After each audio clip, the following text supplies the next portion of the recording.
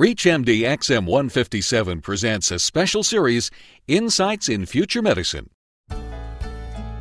When you're ready for the home, will the home be ready for you? You're listening to a special program on nursing homes, what's wrong and how to fix them on ReachMD XM157, the channel for medical professionals. I'm Dr. Bill Rutenberg, your host, and with me today is Dr. Charlene Harrington. Dr. Harrington is professor of sociology and nursing in the Department of Social and Behavioral Sciences, School of Nursing, University of California, San Francisco. She is the associate director of the John A. Hartford Center for Geriatric Nursing Excellence and director of the doctorate program in nursing and health policy at UCSF. Today we're discussing the just-launched UCSF Nursing School Demonstration Project to design and test nursing interventions to improve quality of care in nursing homes. Welcome, Dr. Harrington, and thank you so much for taking the time to join us for this special program. You're welcome. What are the big problems with nursing homes today that led you to organize this project? Well, the single biggest problem with nursing homes is the inadequate levels of staffing, nurse staffing in nursing homes. And we're finding that only 5% of the nursing homes in the country have the staffing levels that research shows that they should have. So this is the major concern, is how to get nursing homes to increase the number of nurses and particularly the number of RNs in nursing homes, because the research clearly shows that having a higher number of RNs makes an important difference in improving quality. I've noticed in the hospitals and also in some of the nursing homes where I visited friends, relatives, primarily their parents, that many of the nurses are coming from other countries. Is that a problem, or is that part of the solution? Well, it's certainly been part of the solution so far, because most of the states are not producing enough nurses to meet the demand. So I think we're fortunate to have the nurses we have, but we're hoping that states will recognize the importance of making sure they're educating enough nurses within the state to care for patients in hospitals, nursing homes, and other settings. Do you have some thoughts on how to increase the number of people entering nursing programs? In fact, I've seen nursing schools closing, and can you imagine a way of increasing the number of people going into nursing? Well, the problem with nursing right now is the working conditions that they face in hospitals and nursing homes. They are very understaffed in most of these facilities, and so we have nurses that have dropped out of nursing, and so it's a retention problem, but it's hard to recruit new nurses for the future if they think the working conditions are not going to be ideal. So we really think that the major focus right now needs to be on improving working conditions at the workplace and having greater flexibility for hours and the type of work that nurses do. And, of course, we do need more schools of nursing, and some states like California are putting in more money to increase the number of slots within schools of nursing, and we've actually are planning to open 2 new schools of nursing in the state. No, that's great. I'm the nursing home owner-director, and you come to visit me.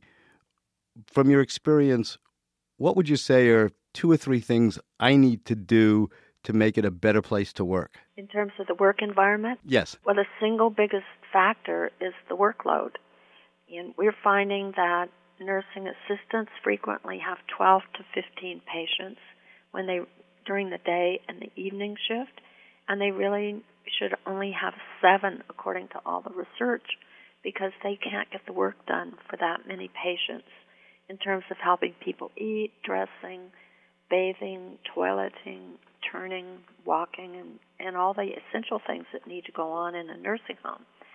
For RNs, they frequently have 40 patients, and that's really untenable. You said 40? 40 in terms of trying to get medications. That's and impossible. It's impossible, and so they leave. So we need to get the RN ratios down to around 20 to 25 at the most per RN. And the big problem is that nursing facilities are trying to save money, and many are trying to make profits. And the primary way they do that is by cutting the staffing. And then this increases the turnover because the nurses won't stay if their workloads are too heavy. That's the major problem right now. That was one of the things I was going to ask. I mean, nursing homes are a multi-billion-dollar industry. Why are they finding it so difficult to retain nurses? Is it just because they're more interested in profits than patient care? Yes, 75% are for-profit, and over 50% are chain-operated facilities. Some of them are making up to 25% profit, which is just excessive. And the only way to do that is to cut your staffing down to bare bones. And that's why we think that probably 25 to 30% of nursing homes have completely inadequate staffing, and only 5% have adequate staffing. And most of the ones that have good staffing are nonprofits, and they are very committed to having enough staff, and they have good wages and benefits for employees. I'd like to pause for a moment to welcome those who are just joining us. You're listening to ReachMD XM 157, the channel for medical professionals. I'm Dr. Bill Rutenberg, your host, and I'm speaking with Dr. Charlene Harrington, professor of sociology and nursing at the University of California, San Francisco. We're discussing the UCSF School of Nursing demonstration project to improve quality of care in nursing homes. The problem with staffing, is this something that regulation can help? Will your study, do you think, lead to new regulations in terms of the requirements for staffing levels? We are urging states to implement new regulations to increase the requirements up to a total of 4.1 hours per patient per day and a 0.75 RN hours per patient per day. That would reduce the number of nurses per patient and allow for better quality. So we're hoping that states will implement these staffing standards. One of the other goals of the study is to define or refine a practice model that will transform nursing home care based on peer-reviewed research into what works and what does not. In addition to staffing, are there other deficiencies that research has indicated that need to be introduced into nursing homes? Yes, we think that one of the most important areas is to improve the nursing or the RN leadership in nursing homes. So we're encouraging training and mentoring models that will improve the leadership and the supervision activities of the RNs. So we are designing a model that would address those issues. Because it's not just staffing, it's how you deploy the staff. And many nursing homes have a very hierarchical model of work, and this is problematic for the nursing assistants because they don't have good working relationships with the RNs in some cases. So we want to improve those working relationships and really see if we can't just improve the productivity and the coordination and the continuity of care that way. Would you define specific roles for RNs and nursing assistants, or any thoughts on how to do this? Communication's always the big problem. Primarily the issue of communication and how to mentor the staff and how to give them good feedback so that they can be more competent in their job.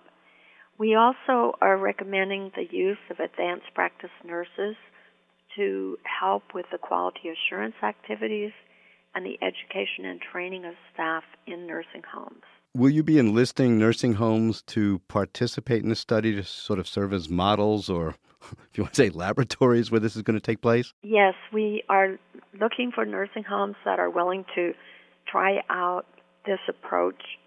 And so we're going to be recruiting nursing homes at 5 different sites around the country this year, and then hoping to start our demonstration project after July. So this is going to be a multi-center project? Yes, it's a multi-site project, and we will have some common elements across all the sites, and then there may be some extra activities that we try out at different sites. Will the nursing homes be compensated for participating? Well, they won't be compensated for increasing staffing, but we hope that we will have funds that will help pay for these advanced practice nurses and some of the enhancements and the leadership training that we want to introduce. Will there be any input to the study from patients in the nursing homes and staff currently employed at the nursing homes? Oh, definitely. This has to be a very interactive model, and the projects will have to be negotiated at each site because each site will have different needs, and we need to address the needs of the particular nursing homes. Translational research is a big term today. I was talking to people at the CDC on diabetes translation, on MRSA, and translating what we've learned in the research laboratories into practical day-to-day use. One of your goals is to translate the findings from the current research into practical changes. What kind of practical changes are needed in addition to the staffing and the leadership? Are there staffing issues in terms of other ancillary personnel, whether it be respiratory therapy or dietitians, discharge planning? I mean, there's so many facets to taking care of a patient in a nursing home.